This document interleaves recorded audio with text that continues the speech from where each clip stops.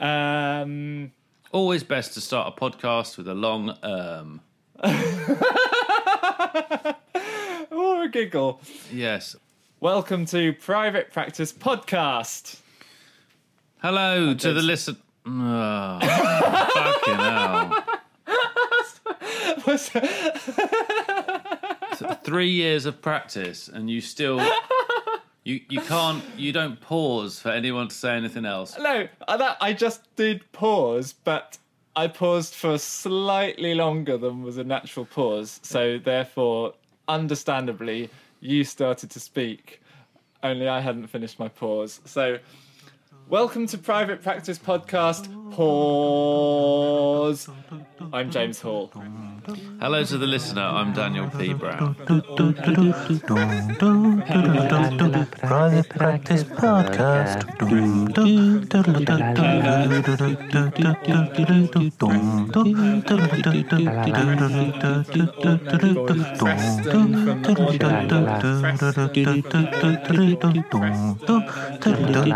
Private Practice Podcast. And since last week, there's been quite a lot happening in the world, which we can keep very brief because A, this is not a news podcast. B, by the time people listen to this, it will have totally been annihilated from the news agenda. Mm-hmm. And given the current state of society, news is just smoke disappearing into the atmosphere after about 5 minutes, let alone several months later. So since we last spoke, there has been terrorism in New Zealand. There has been mass protest in Algeria. There have been protests in Madrid. There has been another Brexit vote. What? So why are you saying these things with literally no context? Okay, because all of those things that I've just listed are non-France things, but I'm in France, and it's got to the point now where political demonstrations in France are so commonplace that they now happen simultaneously. Yesterday, reportedly 350,000 people protested against climate change, and simultaneously 10,000 people smashed and burnt the Champs-Elysees, including the total destruction of one of France's most famous restaurants. And so even though they were 10,000 versus 350,000, the 10,000 got all the attention because of all the smashing and burning, which is far more visually stimulating and newsworthy. What were they protesting? This is the ongoing 4-month protests against basically everything the president stands for. Oh, what does he stand for? Well, without going into any... I'll just keep it snippet-like. He is considered to be the president of the rich. Ugh. So yesterday, I went along to one of the protests, which was the bigger but peaceful protest for the environment. And it was basically just a big street party. Someone quite accurately had a placard that said, "A protest for the environment led by a diesel truck." And sure enough, there were diesel trucks with mega sound systems on them and loads of people just dancing to save the planet. But meanwhile, on the other side of the city, there were far fewer people, but with far more savvy to smash up the most famous street in the country. And I did... So today, this morning, I went to the Champs-Elysees and had a look at all the burnt, smashed up... I can't even think of luxury brands, but you know what they are. And they were all burnt and smashed up. And there were loads of journalists with cameras and microphones there. And I briefly pondered the ethics of destruction, of vandalism tourism, which is what I was basically partaking in, taking pictures of the destruction. Like rubbernecking. Yes. Do you have anything to say about vandalism, tourism, and news hype? I mean, to be honest, I don't really. I definitely don't watch the news on television. I don't listen to it on the radio. I don't read newspapers. I mean, it's not because I just don't have a lot of faith that anything's reported accurately, or the true causes of anything can be reported accurately. So I think everything's just twisted to fit whatever purpose, the BBC or Rupert Murdoch or whoever decides at the time, and it's generally about money or some kind of, veiled attempt to support some politician. But then I don't even believe that the politicians are completely genuine about what they're doing anyway. So I just think it's a load of bollocks. What's the point? What's the point? Yeah. So going and taking some photos of smashed up shit's cool. Good for you, mate. Are they on your are they on your Instagram feed? Yes. Did you walk up to any of the journalists and say, "Hello, I'm James C. Hall. You may know me or may not know me from the Private Practice podcast. Would you like to know what I think of this vandalism dans le dans le matin après le riot?" If I had done that, firstly, I would get the initial of my middle name correct, and secondly, I would state that I am James Hall of the Private Practice podcast, because it doesn't matter if I'm important or not. I can just create a situation where I am in that moment for fun. Yeah. So I would do that because that would be the most fun thing to do. And I still live my life thinking about the most important aspects of the day that give me the most pleasure, i.e. where I'm going to go in Paris to get my divine croissant and which type of Savage Mears jam I'm going to spread on it.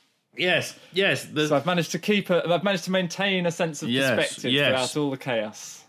It's the small, accessible luxuries to whatever means you're able to live in. It is those small, accessible luxuries that give us that motivation to just keep going through the slog of the stress of the media bombardment of shit that we start. But let me tell you that if the Gilets jaunes burn down my favourite boulangerie in Paris, that will be a game changer. There will be hell to pay. Yeah, you do not want to get on the wrong side of a 17-foot English giraffe with a penchant for pain au chocolat. The theme of today's podcast, and I have all the notes. The notes say, next episode, CBT versus psychoanalysis. Fight!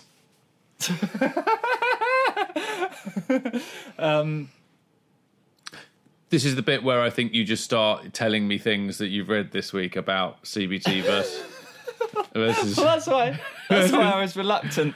Yeah. Okay. Well, so as I've been trying to do over the last few weeks, and I'm sure you're on board with it, although I'm not quite sure that you're quite there yet.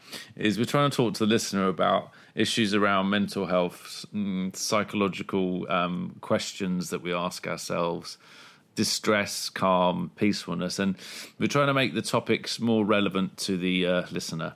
And one of the things that you'll hear a lot of, especially in Britain, maybe not so much in France and elsewhere, but it's cognitive behavioural therapy, the now easily accessible and free basic 6 to 12 sessions you can access via the NHS across Britain, usually by self-referring yourself for things like depression, anxiety, workplace stress, breakup of a relationship, loss, a bit of trauma, not the really bad trauma, just a little bit of trauma, panic attacks, and low mood. And you can access cognitive behavioural therapy, known as CBT, quite easily now. And so you'll hear this a lot, especially if you read the Sunday Times. People will always be talking about, so I tried my 6 courses of cognitive behavioural therapy because recently I haven't been feeling like I've achieving my life goals, and I was able to make a complete turnaround. So we were going to talk about CBT because you brought it up in a previous episode.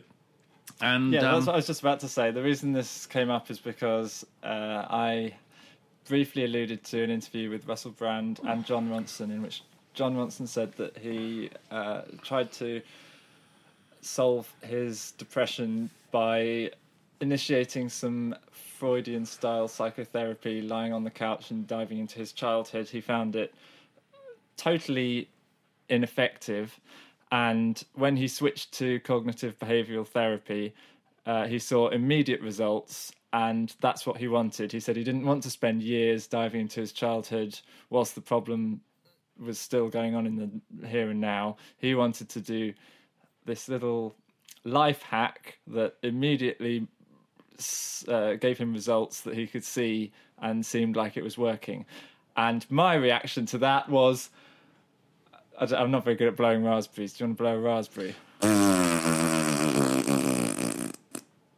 Yes, exactly. My feeling is that you are wallpapering over the cracks if you don't go back to the origins of your problems. If you just look at your behaviour, recognise it, and try to change the patterns by looking no further than what you did yesterday and how to not do that tomorrow, then you will keep having the instinct and the urge to do what you did yesterday, and you'll spend the rest of your life having to wallpaper over those cracks because they'll keep appearing. What are you basing that on? What are you like? Assumption. Personal experience. What I turn to for everything because I am a human. Right. So so you didn't like the idea. I mean, so John Ronson, well-known author of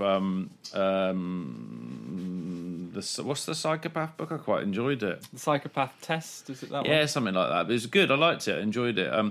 Well-known author, got depressed. Did he tell you why he was depressed? Did he tell you anything about that? Or did he just say he had CBT after trying Did he even say how many sessions of psychoanalysis he tried? Possibly, but not very much. I mean, considering that psychoanalysis can go on for a decade, he was doing it for a few weeks or months or something like that. I think Oliver Sacks, my hero, and invariably one day your hero when you catch up, James. I think he was in the psychotherapy with the same therapist for about 50 years, because it isn't just about problem solving. If anything, it's very much not about problem solving. It's about exploring who you are as a person and how you became that person.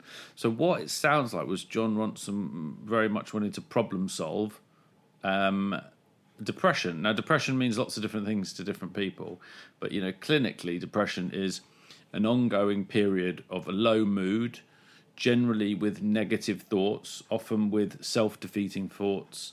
The more extreme end can be kind of suicidal thoughts, suicidal ideation, attempts on your own life, self-harm, an ongoing feeling of hopelessness.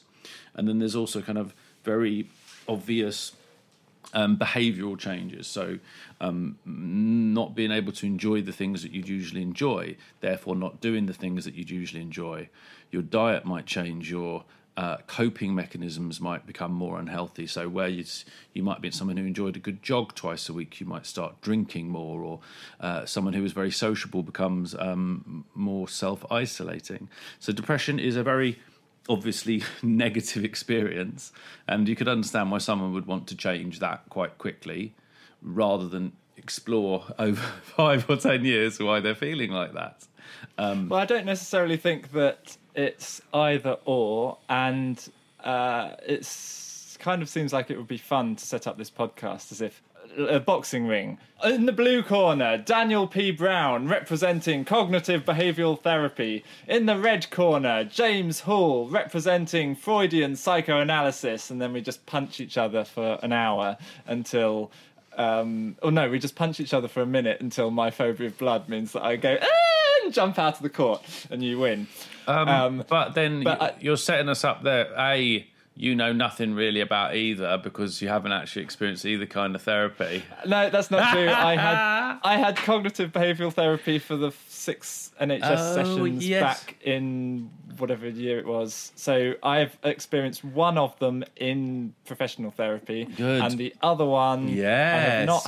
I've not been on the couch with a professional therapist. I've merely listened to hours and hours of people talking about it and used the theories to try and understand what there may be in my childhood and my development that could inform the way I behave now. So doing it myself means that there isn't necessarily an outside perspective other than you, because I share all this on the Private Practice podcast, and you tell me that everyone is just like that, and and I'm not special. Yeah, you're very brave, James, to share this all with the listener. But okay, so what are you thinking about these two things? So you got the CBT. John Ronson didn't. Well, we haven't said what they are really. So shall I start with Sigmund Freud, born 6th of May 1856? Sorry, that sounds just preposterous the way I said. The reason that the reason that I am using Sigmund Freud is because he pretty much invented psychoanalysis. That's not to say that he is the only person who has ever talked about psychoanalysis, nor that he is the deity and his word is gospel. And also, one thing I find slightly frustrating is that is when people find some aspect of a person they don't like and therefore discredit everything that person says. So Sigmund Freud was very much part of the time, in a sense. He was of his time, so he didn't know everything that we know now. And well, you just keep making those scratching noises. You can get rid of them later. I'm just gonna bookmark some pages to come back to in the our favourite James Drever 1970 something dictionary of psychology. You carry on. You didn't need to stop talking, did you? He was also critical of religion, and so it's easy to therefore think, well, I am religious, therefore I discredit his teachings because he is dismissive of something that is very powerful and meaningful to me. But you would basically have to discredit everyone in history who ever said anything, because the chances are they did something or believed in something or didn't believe in something that is not totally 100% in accordance with your own prerogative. So I would like to take Sigmund Freud in his historical significance as being considered the founder of psychoanalysis. I like it. Which means looking at unconscious drivers to understand behaviour. The aim of psychoanalysis therapy is to make the unconscious conscious, which is not the same as looking at patterns of behaviour in the present and trying to break them with nothing more than an awareness that they exist and that they are problematic. Is that what CBT is, or is there more to CBT? Sorry, say that again. You fucking what? Say that again. Well, if psychoanalysis is the process of making the unconscious conscious, that is different to looking at behaviour in the here and now and trying to stop repeating patterns in the future, looking only at the present and not going back to the causes. No, there's definitely a misconstruction there. There's definitely a misinterpretation there. So cognitive behavioural therapy versus psychoanalysis. In cognitive behavioural therapy, you will identify some of the experiences you've had in your life that might have begun to influence your thought patterns, your cognitions. And it will look at your in the here and now behaviours and about how that influences your thinking. It would also look at how you're feeling in the moment and how that influences your thinking. And it would look like at this sort of triangle, or these three sets of symptoms or ideas: thoughts, feelings, actions, thoughts, feelings, behaviours, thoughts, feelings, actions, and how they interact with each other. So the first session with a cognitive behavioural therapist would often be making up what they call a formulation, and a formulation would often have when I was young, I was very shy, or when I was young, I was often told that I was not working hard enough, or when I was young, I didn't do well in school, or I never recovered from a very difficult breakup in a relationship. How has that left you feeling, or what are the thoughts that's left you with? Okay, now how does that affect your behaviour in the here and now?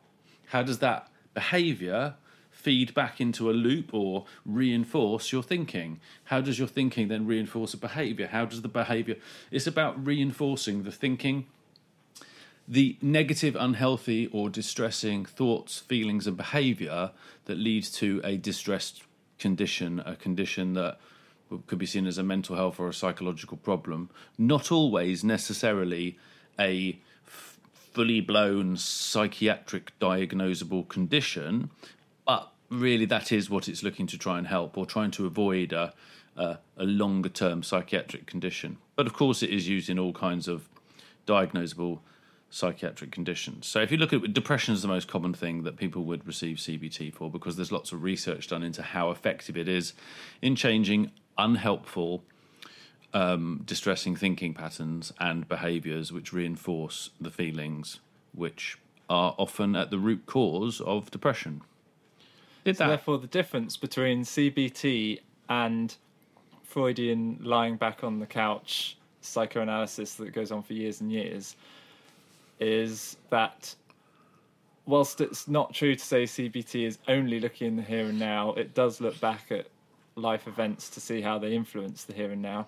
It doesn't necessarily go all the way back to childhood and parental influence. It's just within the formulation.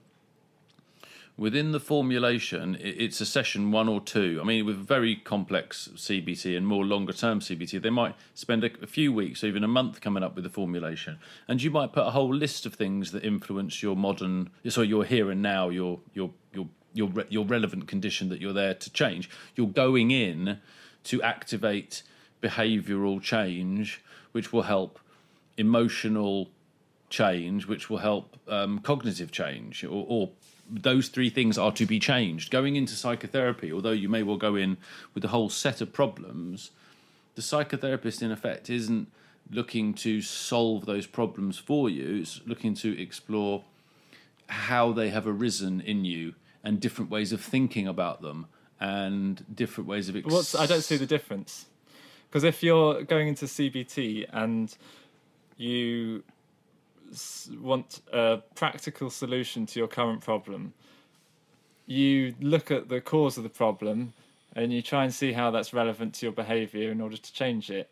So you could describe that in a more literary way as interpreting your personality and your behaviour and thinking more about it and trying to get to a deeper level of understanding. But I don't see practically what the difference is between lying on the couch and talking about your childhood and your parents, and sitting upright and saying, I had a breakup last year and now I don't wash myself because I don't feel like I'm sexually attractive.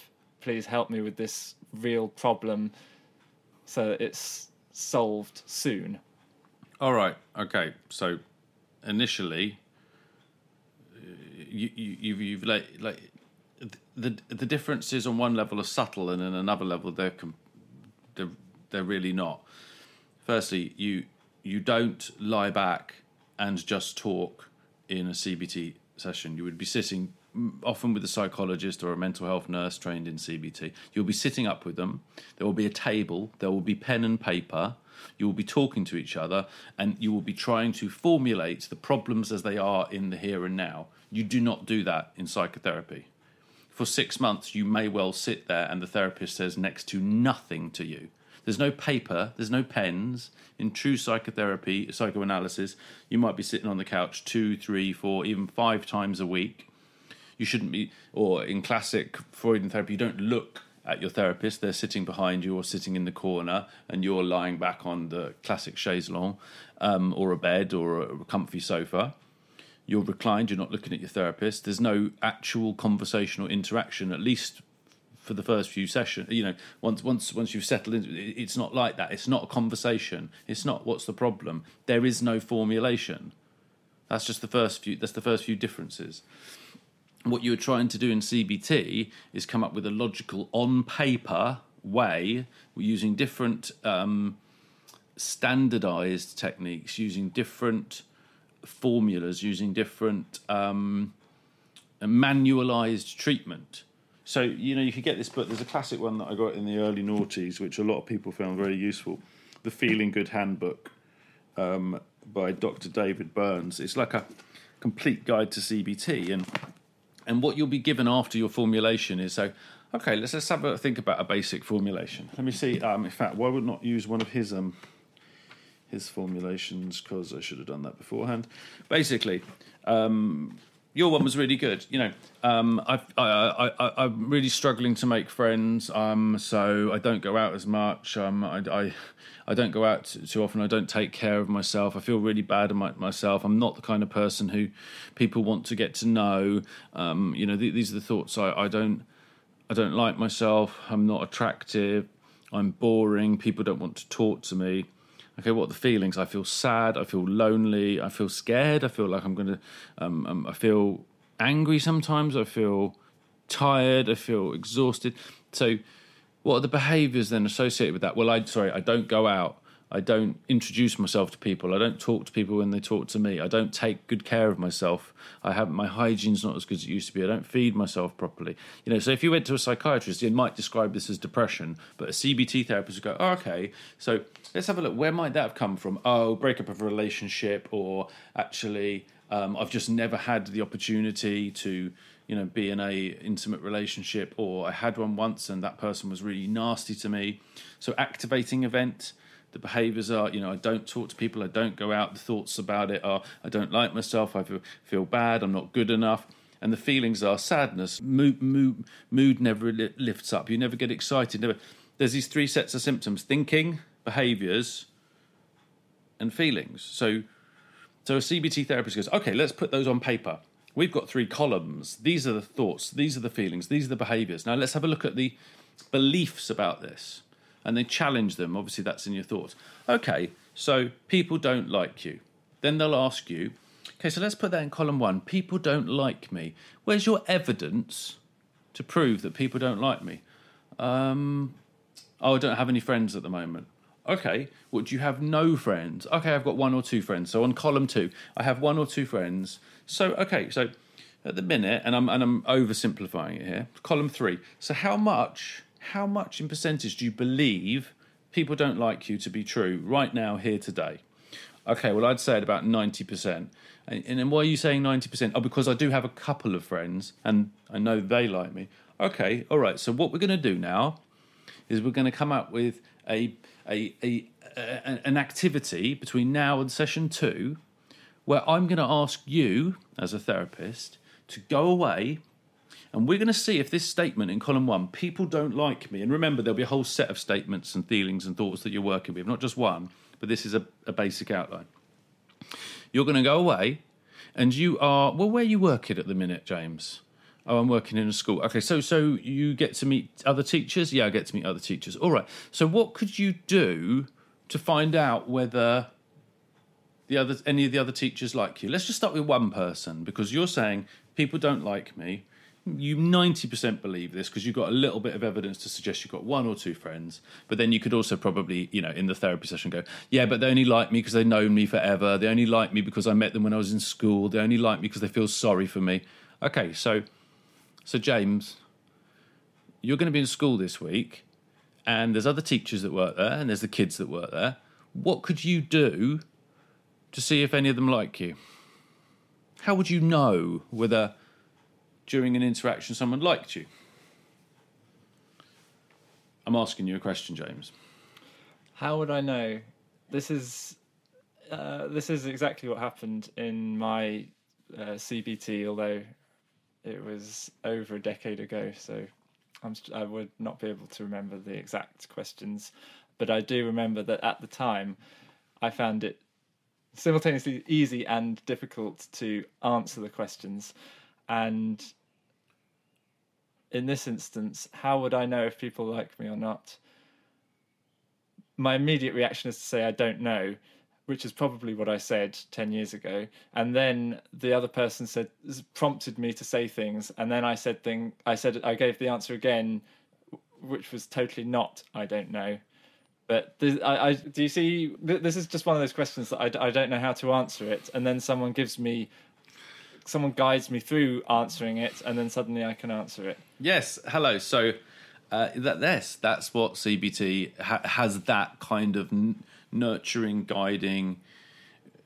The idea is that people with with depression, in CBT, have misguided, have made assumptions. I can give you a few examples. So black and white thinking.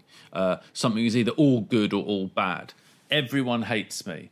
Does everyone hate you? Well, no, I have some friends. Okay, this week, let's go out and find out whether everyone hates you. At the minute, you believe that 90%. Okay, what I want you to do, your homework, that's the other difference with CBT and psychoanalysis, you have homework. Every single week, you'll only make behavioural and psychological change if you actually engage in the homework. You keep a mood diary, you keep a reflective diary going, I was feeling like this today. This is why I was feeling like this. James, your hand's up. That was the thing that I absolutely hated. I specifically remembered my homework diary from cognitive behavioural therapy, and I can picture every bit of the scene. I won't go into the minutiae here, but I could describe the blades of grass in Hyde Park in Leeds, if you wanted me to go into every bit of detail, when I met up with some friends for a picnic after my first session, and I, as a, whatever I was, 19-year-old who thought I knew everything, announced to everyone present, who probably wasn't interested, that NHS cognitive behavioural therapy was useless because all they'd given me was a sheet that said, how do I feel today? Happy face or sad face? And I said, well, this is like homework for primary school children. If I fill in sad face, they're going to think that I'm depressed. If I fill in happy face, they're going to think that I'm great and nothing's wrong. And I said, well, all I need to do is to think of what I want them to think about me in order to progress to the next stage that I want, which is I want them to think that I'm unhappy. So I'm just going to tick sad face, regardless of how I feel right now. And also, I wasn't very good at knowing how I felt anyway. How do you feel? I don't know would always be the honest answer. Or rather, how do you feel? Fine, thank you, would just be my catchphrase answer to anyone. Okay, so yes, so for some people, a lot of the initial work, so the initial 4 to 5 sessions, may well be about learning to recognise emotions. And I've got to be honest, I don't think the general population do recognise the more subtle emotions or the. But just to clarify here, that did not happen for me. The only recognising of emotions has come from doing this podcast with you. My cognitive behavioural therapist did not get me to recognise emotions. What did happen, though, was the first week I went, I had someone who just sat there, asked me to tell them what was wrong. I explained. She gave me the sheet, asking me to fill in my happy faces and sad faces for the week. And then she said, what day would be convenient for you to come every week, essentially, for the next 6 weeks? And I said, Friday is best. And she said, oh, well, I'm not here on Fridays, but my colleague can see you on Fridays if you want. And I thought, well, I don't like you, so I don't mean this to sound harsh. I don't mean I didn't like her personality. I meant that I was not satisfied with that first session. So I thought, I've got nothing to lose to switch to another therapist. And I then found the other therapist to be very satisfactory. But I interpreted the other therapist as being far more Freudian in a way, in the sense that she would ask me a very probing question and then just sit back and let me speak, and then give a kind of informed intellectual perspective that contradicted the way I perceived that situation to have panned out. So, for example, she'd say to me, why do you think you don't connect with anyone? Why do you find it difficult to make friends? And I would say, well, this is what's wrong with everyone of my generation, and this is all my experience of going from school to school, and now that I'm in university in Leeds, these are all the problems I've had, and I don't like this, I don't like that, I don't like the other, nothing's going right. And she would just turn that back at me with a not so much playing devil's advocate, but giving me an informed interpretation that was different to my interpretation, that made me stop and think, wow, this person is very intelligent. I am invested in her opinion.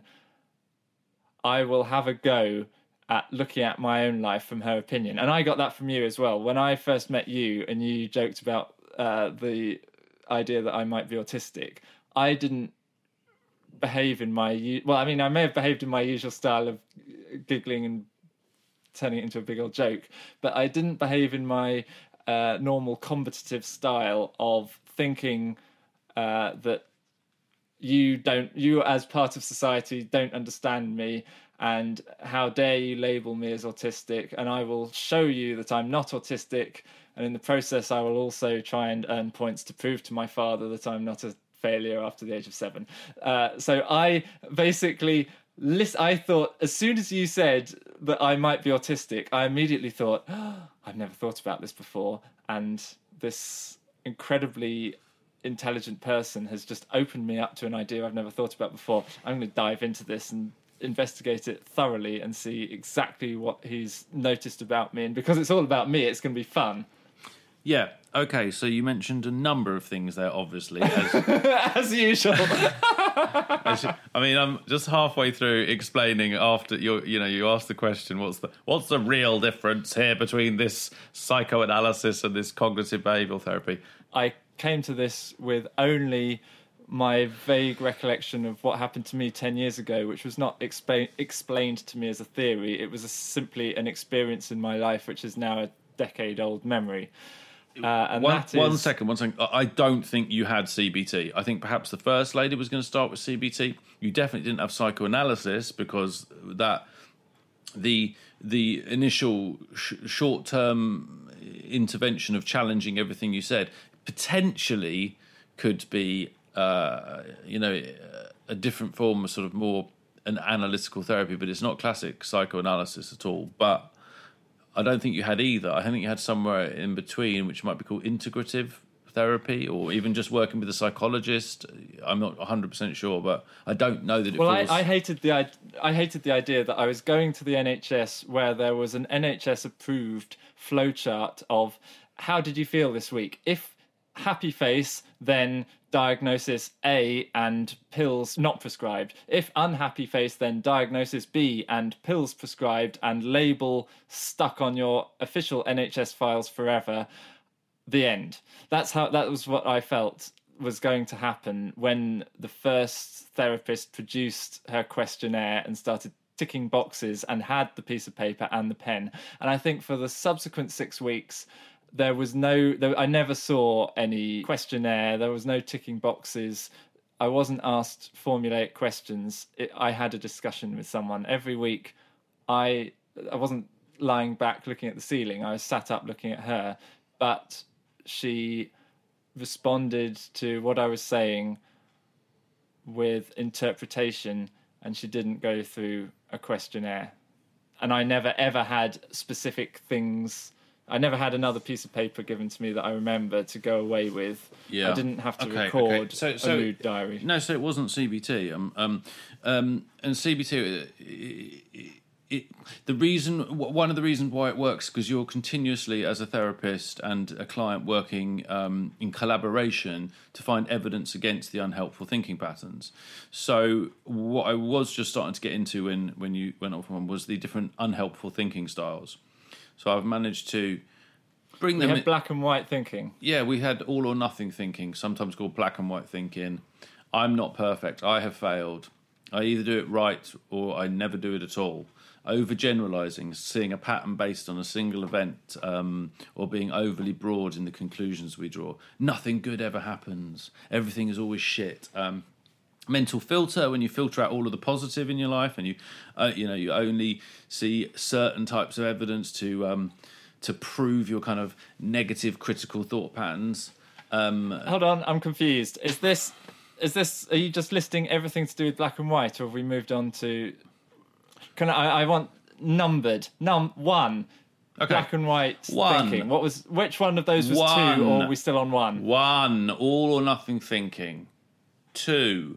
overgeneralizing, seeing a another one. pattern based upon a single event, or being overly broad in the conclusions you draw.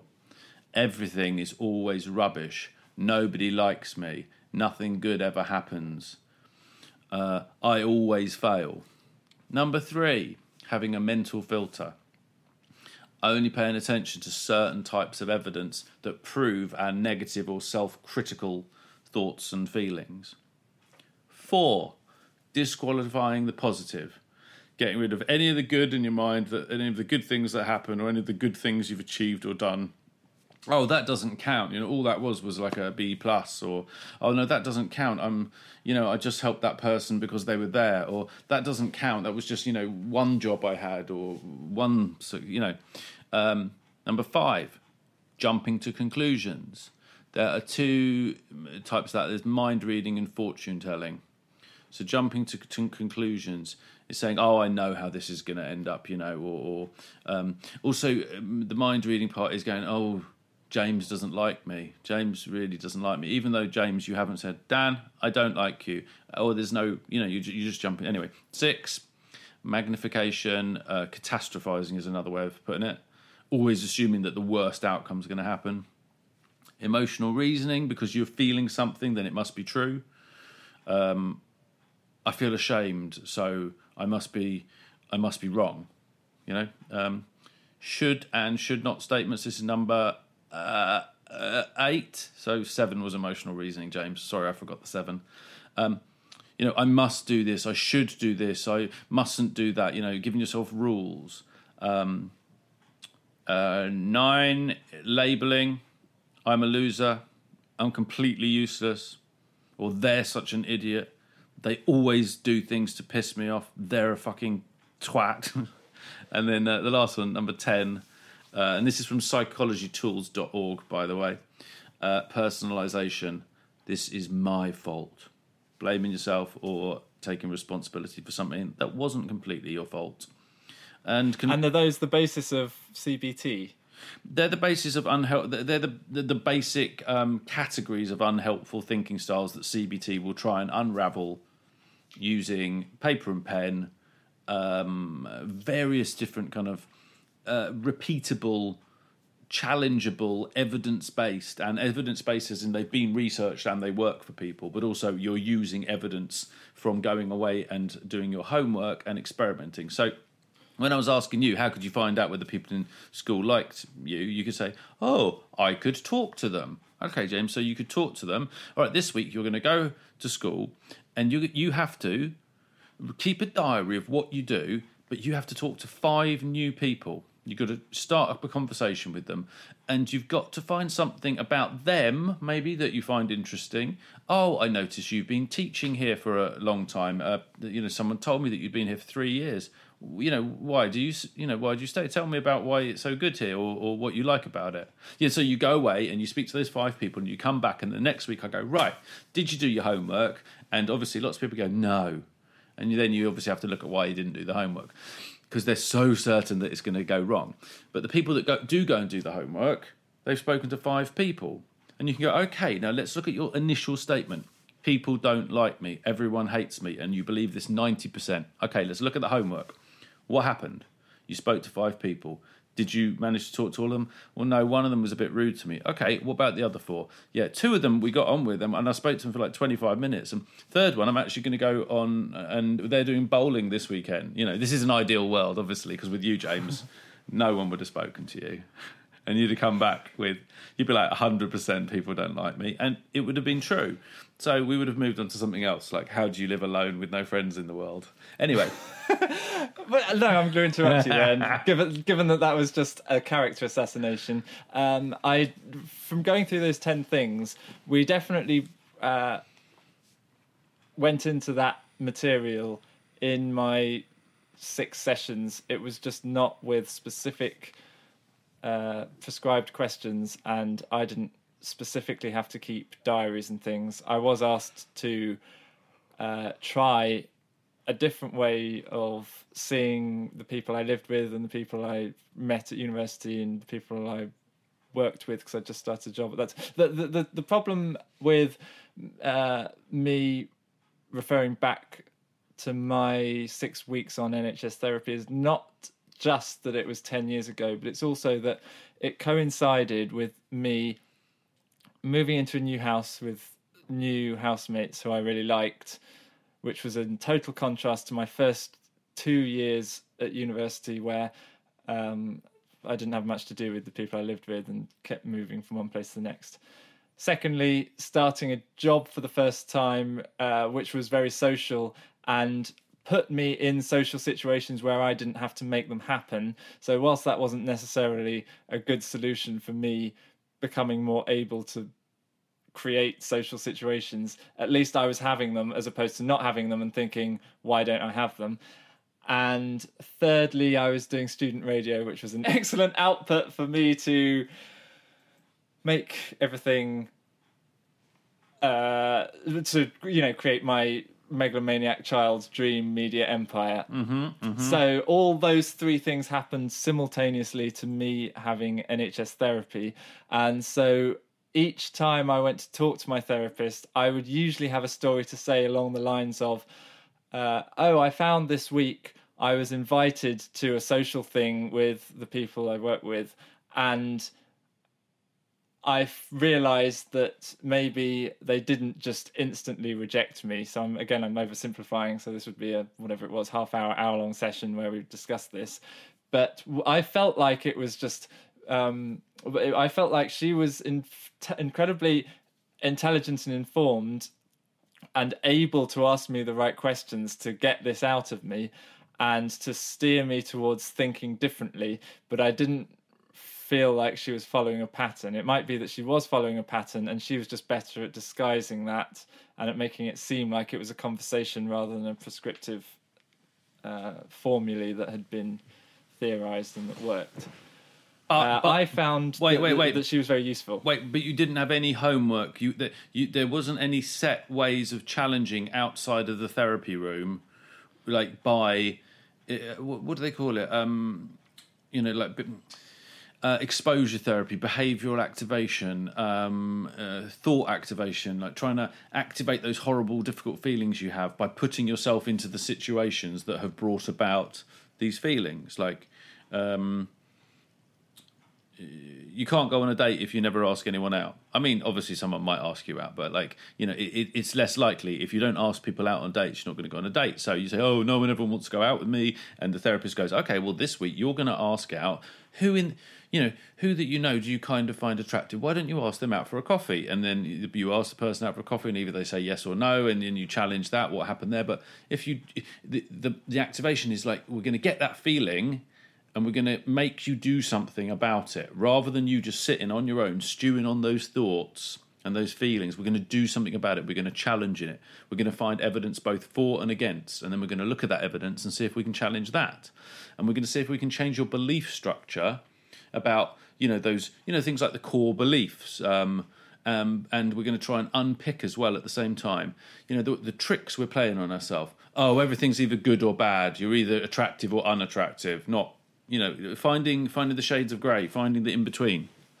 But what didn't happen for me 10 years ago was going into those core beliefs and where they came from, which is what I currently believe to be psychoanalysis as opposed to CBT.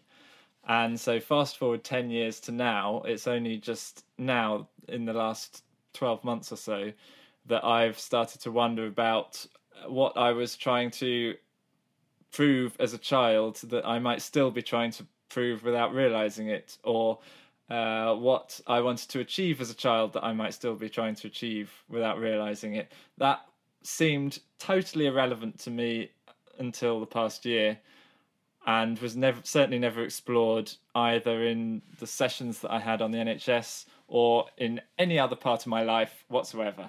I would also like to ask, specifically to do with CBT, does it recognise Freud's theory of the id, ego, and superego? Partially take that with a pinch of salt, or not consider it at all? So this is the other thing. So cognitive behavioural therapy can be delivered on a number of different levels, from just using the challenges in the room, which it sounds like what your therapist probably did, used those negative thinking patterns that she could see that you were using, and provided evidence in the space by herself to challenge them. It's a short-term therapy, short intervention therapy. The kind of topics that you're talking about, even in psychoanalysis, it's the therapist that holds on to those topics. You don't generally talk to the person in therapy about those concepts of Freud's, the unconscious, the id, the ego, the superego. You don't. I mean, what does that mean, James? I was in therapy for 8 years, and although those ideas came up from time to time because I was interested in them, I still don't fully grasp them. You can understand the unconscious, can't you? Well, what a time for me to suggest that I have some nice, neat, concise definitions in my notes ready prepared for this episode, and now would be the perfect time for me to read from my notes.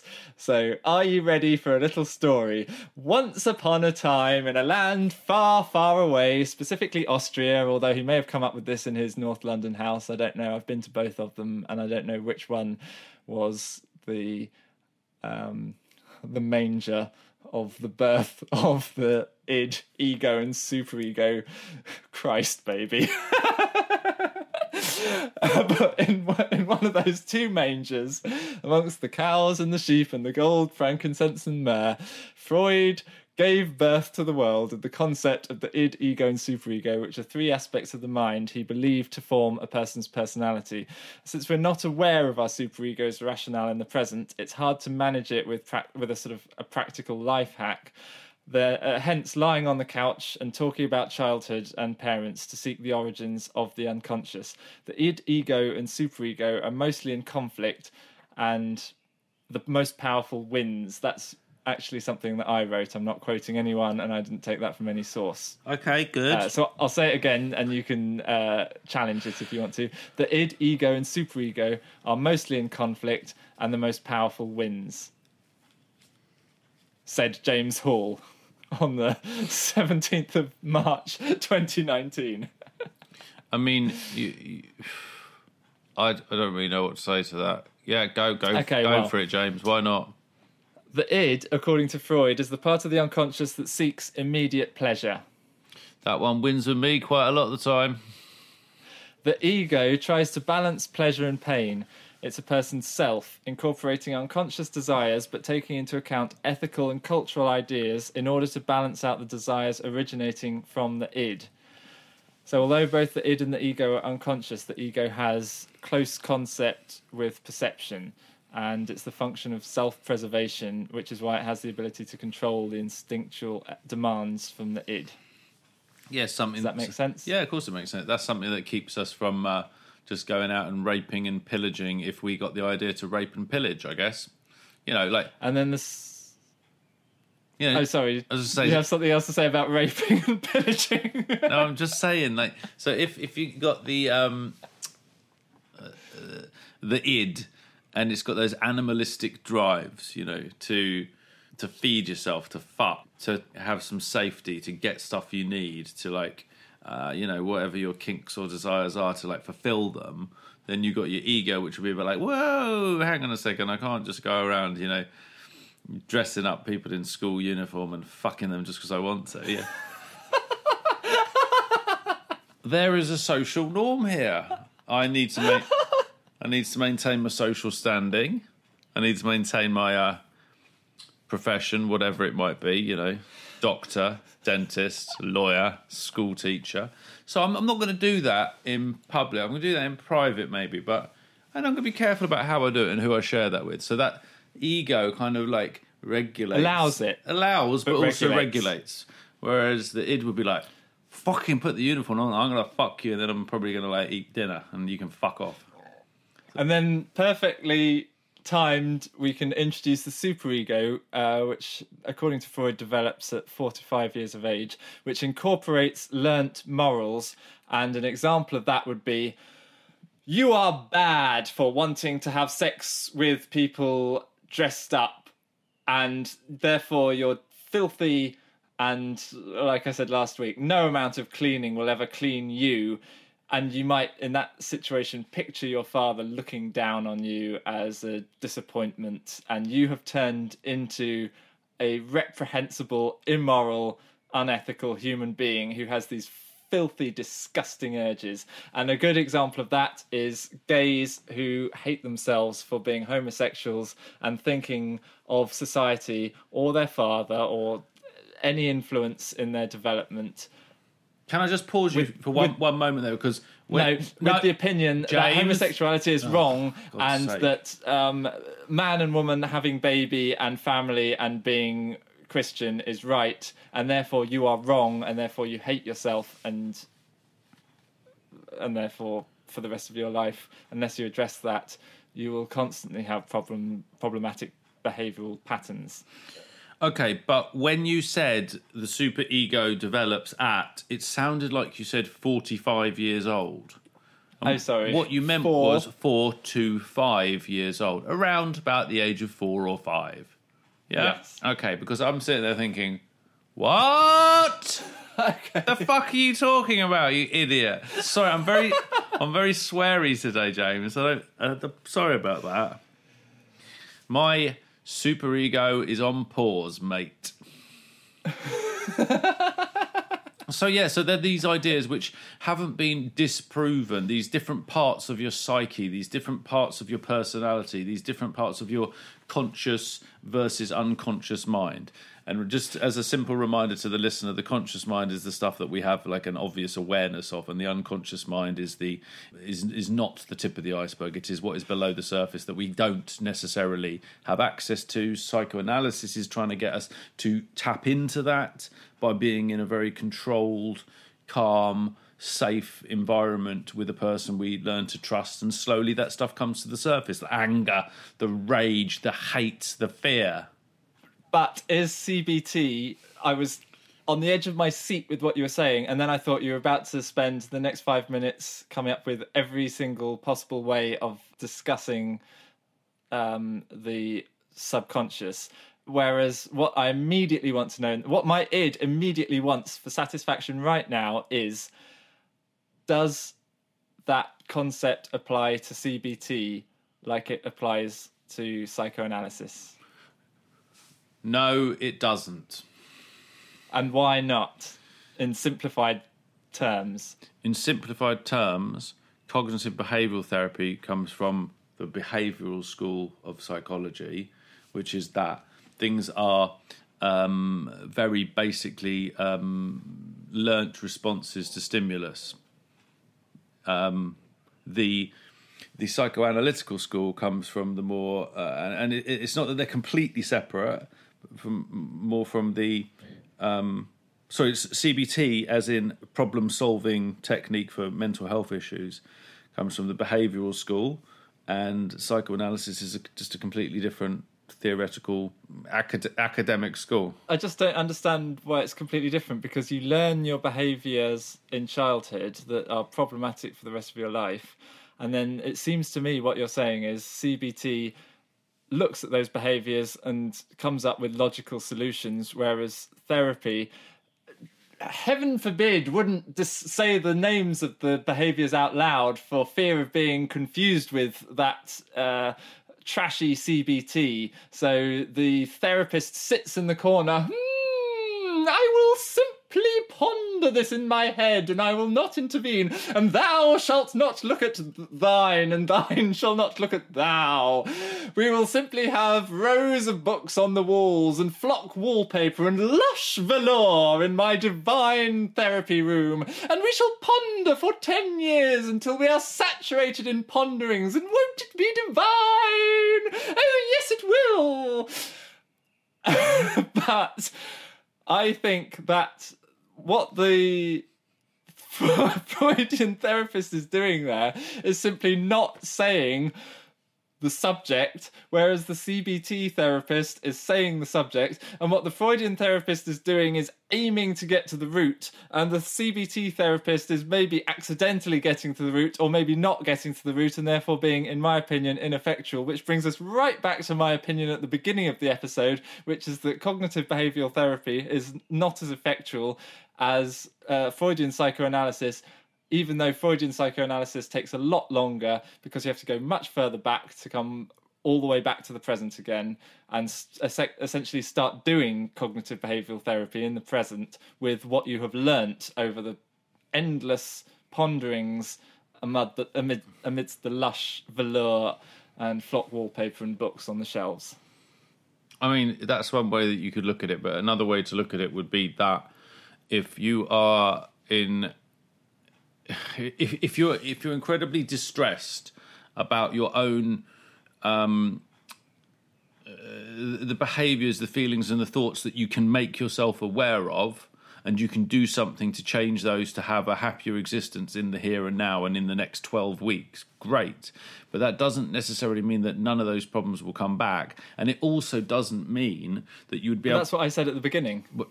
Yes, I'm just giving it a different way of thinking it rather than like some, I don't know, like weird Little Britain version of what you're saying. Right. The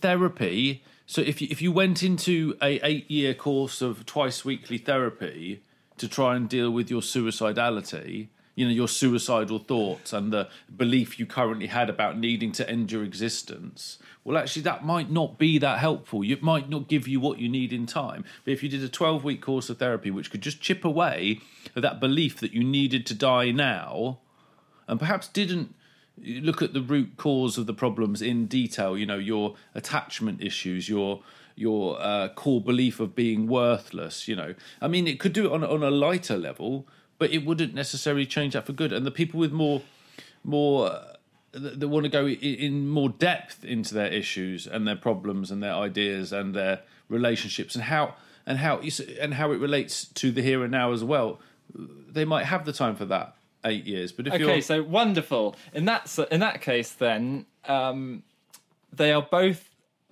valid, but I can now consider them differently, as opposed to thinking CBT is wallpapering over the cracks and traditional Freudian psychotherapy is the obvious, informed and correct commitment.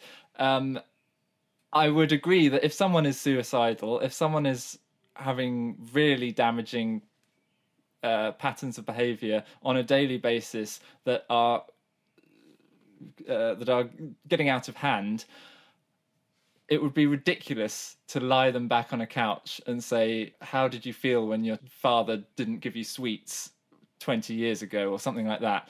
Because it's a more urgent... that person is so much deeper into their problems, and to have a fast forward to get them out of that incredibly deep well of problems so that they're simply in a lighter trough of problems is the obvious, sensible solution. But then when they are in that lighter trough, so going back to John Ronson, John Ronson wasn't necessarily in a deep well, unless he was on the verge of suicide. I don't know, I wasn't there, but he wasn't necessarily jeopardizing his whole life and that of everyone around him.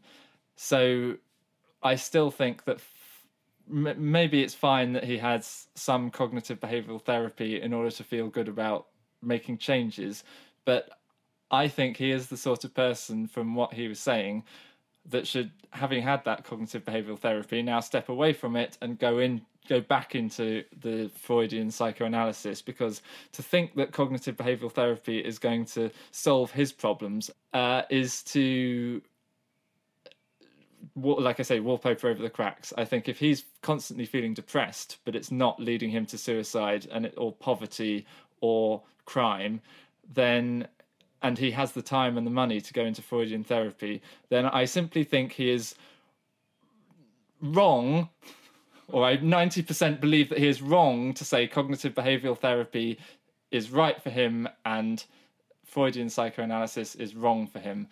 I think, great, if you got something out of cognitive behavioural therapy and it's a fast forward to changing your patterns of behaviour, wonderful. Now go into Freudian therapy to try and work out what's really in your subconscious and driving your behaviour and causing these problems to come back. If you like, but it's not really about what you want for someone else, is it? Like, and why not? No, I appreciate that. I'm just because that interview irritated me, and I had an opinion about it, and John Ronson was very opinionated. John Ronson didn't. I suppose he did talk about himself, but he kind of generalised. My takeaway from that interview was John Ronson said to me, cognitive behavioural therapy, yes. Freudian psychoanalysis, no. If you like me, you will take my opinion on board. And I thought, no. And hence the making you blow a raspberry. Yeah. So would you like to know my opinions on it? Yes, I would. But before we hear your opinions on it, just in case there is still any doubt in the mind of the listener as to what the id, ego, and superego is, instead of reading out my definitions, and partially just because I loved it so much hearing it from you and want to throw it back at you and let you hear how it sounds coming from me, I will use the example that you gave to illustrate the id, ego, and superego all in one go, so that if anyone is still thinking, what were they going on about? I don't fully understand. I've always found it confusing. Here goes. Daniel P. Brown's id says to him, I want to dress up that twink as a schoolboy and really have a good old go at banging him. Then I'm going to eat junk food and I'm going to sleep and I'm going to send him away. The ego of Daniel P. Brown says, oh, you can't do that without being nice to him and asking him consent. And actually, it would be a nice thing to let him stay over, even though he might be a bit annoying and giggly and irritating the following day. So do the thing that you want to do if he allows it, and then because he allowed it, let him stay over. The superego is his fatherly voice booming down unto him. You are disgusting, Daniel P. Brown. You're a pervert. You are deranged, and you are sick and filthy for wanting to dress him up as a schoolboy. I mean, what's the difference really between that and paedophilia? Why don't you just kill yourself? And if you don't, remember that no amount of cleaning will ever clean up the filthy mess that is your life. I could not have put it better myself. So now, what is your opinion on the subject after everything that we've just said, in contrast between CBT and Freudian psychoanalysis? Well, if we are using that ridiculous example that I gave and then you expanded on, for the fun of our listeners and for the fact that, you know, we are both gay and we're also talking at least to some gay listeners, that was a really good example of the kind of the Freudian idea. So say I had gone into CBT therapy and what am I talking about? Yeah, say I had gone in when I was around 21 just thinking I'm a bad person. What do people think about me? Oh, people think awful things about me, which I did. That's what I went in. That was what I was aware of. I'm a bad person. I do bad things. You know, probably because I'm gay. I don't know. I'm a bad person. I do bad things. Let's not expand on it any more than that. I'm a bad person. I do bad things. So I went to a CBT therapist, a wonderful woman called Gillian, who completely changed my outlook and my ability to feel like a bad person, but deal with it in a different way. I think I'm a bad person, you know. So I was telling her this. I think I'm a bad person, but what do other people think of me? Maybe they think I'm a bad person. And she gave me this one bit of advice. We did homework. We did the behavioural activation. I talked to friends. I asked them what they thought of me. Just, you know, genuinely, please tell me what you think of me. What are my faults and what are my positives and negatives? That's a really common technique. You get to know your therapist and then they send you away and they say they ask you to talk to 5 friends and you ask those friends to give 3 most positive traits of you and the 3 most negative traits of you, and you come back and they put it in an envelope and you come back to the therapist with 5 envelopes with 3 positive traits and 3 negatives about Daniel P. Brown, and you open them and you talk to the therapist about them.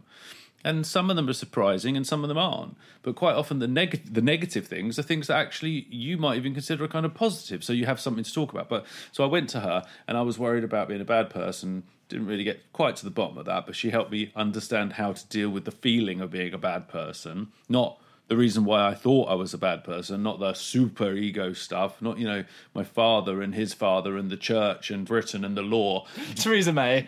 Destroying, well, not when I was 21, no. I know, what would it have been?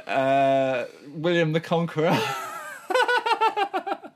Anyway, let me finish answering. So I went to CBT. I had 6 or 12 sessions with Gillian. She was incredible. But one of the things that she said to me, and if anyone asks me what's one of the best pieces of advice, this will often pop into my head. She said to me, Dan, no matter what anyone else thinks about you, it is none of your bloody business. And I'll be like, what are you talking about? It's none of my business.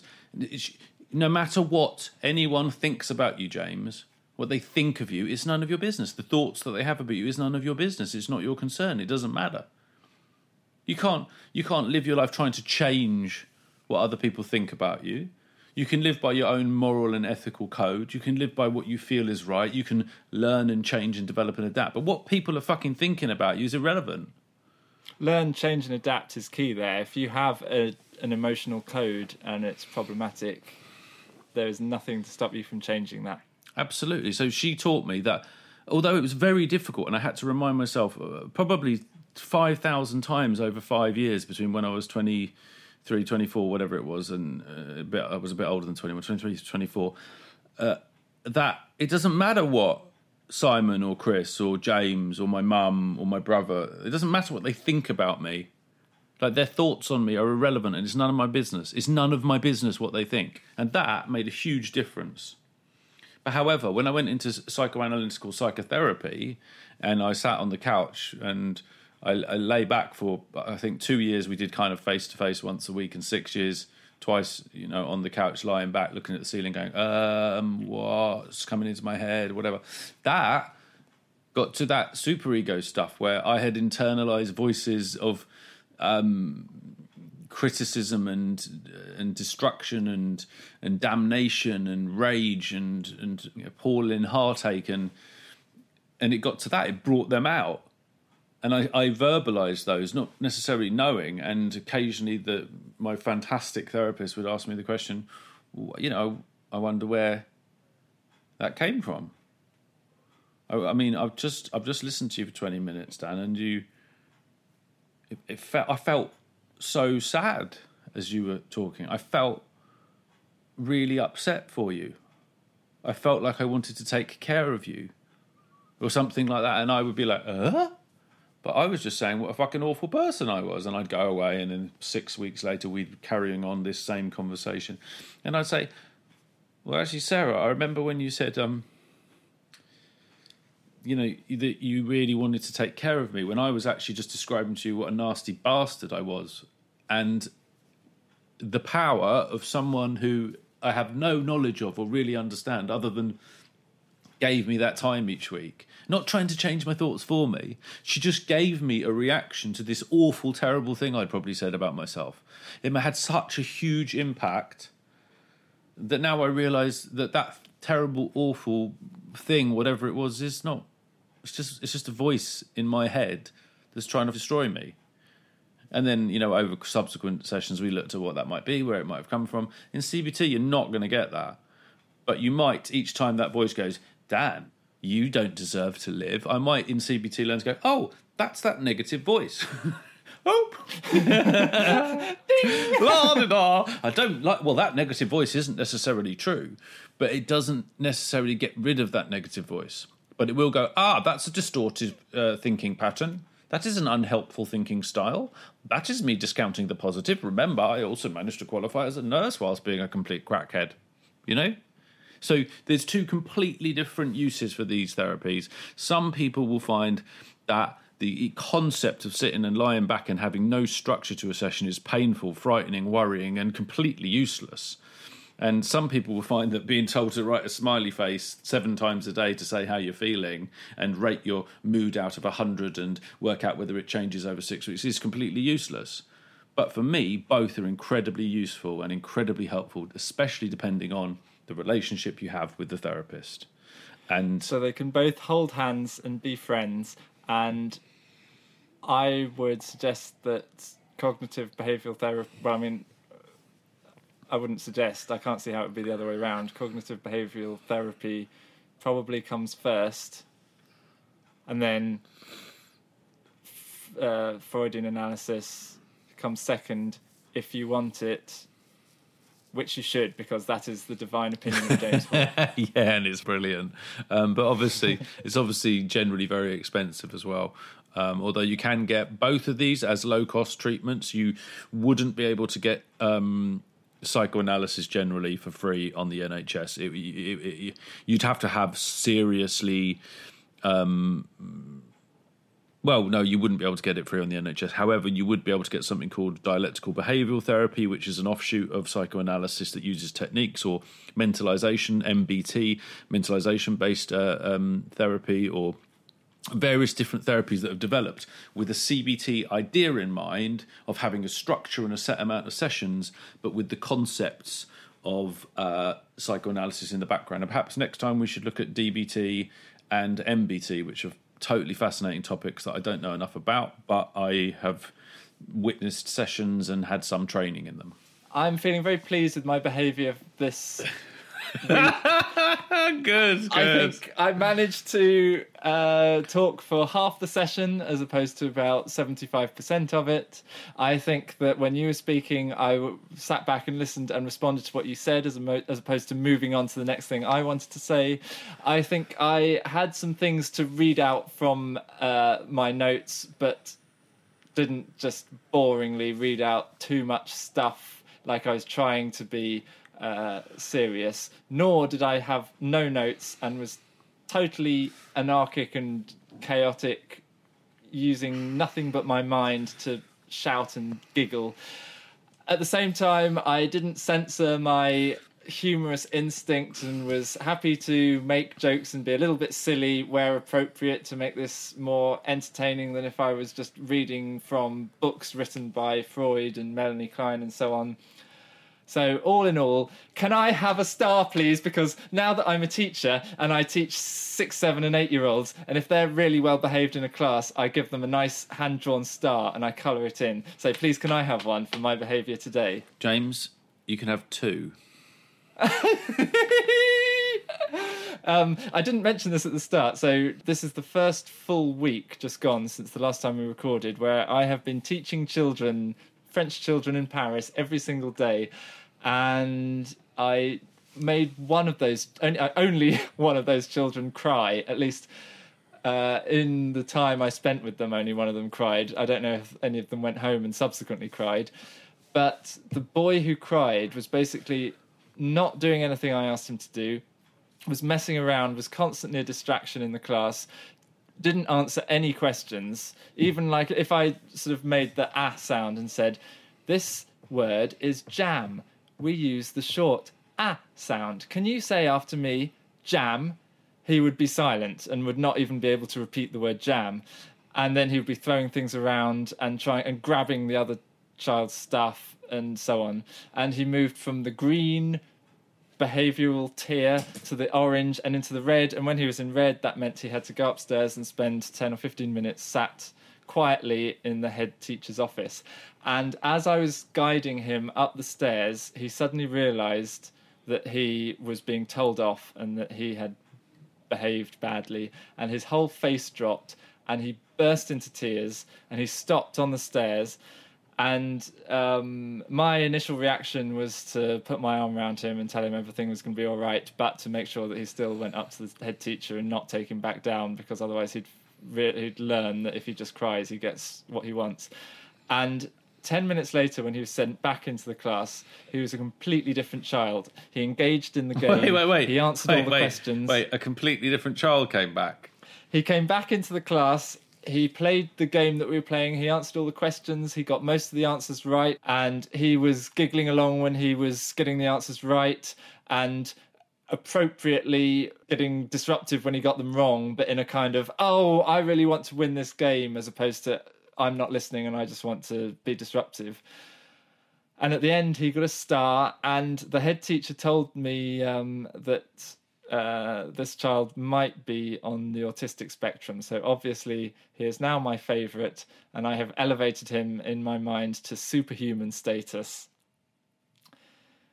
And I look forward to his company again in the coming week. And I bet he will start to look forward to yours. Now, I just wanted to say I'm actually really proud of you and everything you're doing over there, and I think it's really fantastic that you're really starting to make connections with the kids in a positive way. What I do want to wrap the session up with, though, is say if you are interested, if you do need, as a listener, to talk to someone and want to speak to someone, please do just Google NHS Free Cognitive Behavioural Therapy or NHS IAPT, which is IAPT. And although James hates it, it means improving access to psychological therapies. Free CBT. Everyone in a borough in Britain pretty much will have access to a phone consultation and to be put on a short waiting list to be able to get therapy for obsessive compulsive disorder, panic disorder, post-traumatic stress disorder, phobias, eating disorders, up to a certain point, as well as things like chronic fatigue syndrome, irritable bowel syndrome, depression, anxiety, and CBT can help with all of those conditions. Google NHS choices, look up CBT, speak to your GP. It's totally accessible, and actually, even if your first experience of it isn't that great, it will at least introduce you to the kind of ideas you can get to, you can use to get help. You just said phobia, and at some point we are definitely going to come onto the subject of phobia, because for the past 6 months I have been carrying around this book, which I'm holding up for Dan to look at. Oh, yeah. Called Phobia, which has got a picture of a massive tarantula climbing over someone's face towards their eye. I haven't read it yet. Fortunately, we're not going to be doing it for next week's episode because I don't have time in the coming week to read it, but within the coming weeks, we will have a look at Phobia. So from chaotic, anarchic, smashy, fiery Paris, it's goodbye from James Hall of the Private Practice Podcast. And from the calm of the eco-village in which I live in London, it's goodbye from Daniel P. Brown of the Private Practice Podcast. It's a wonderful story.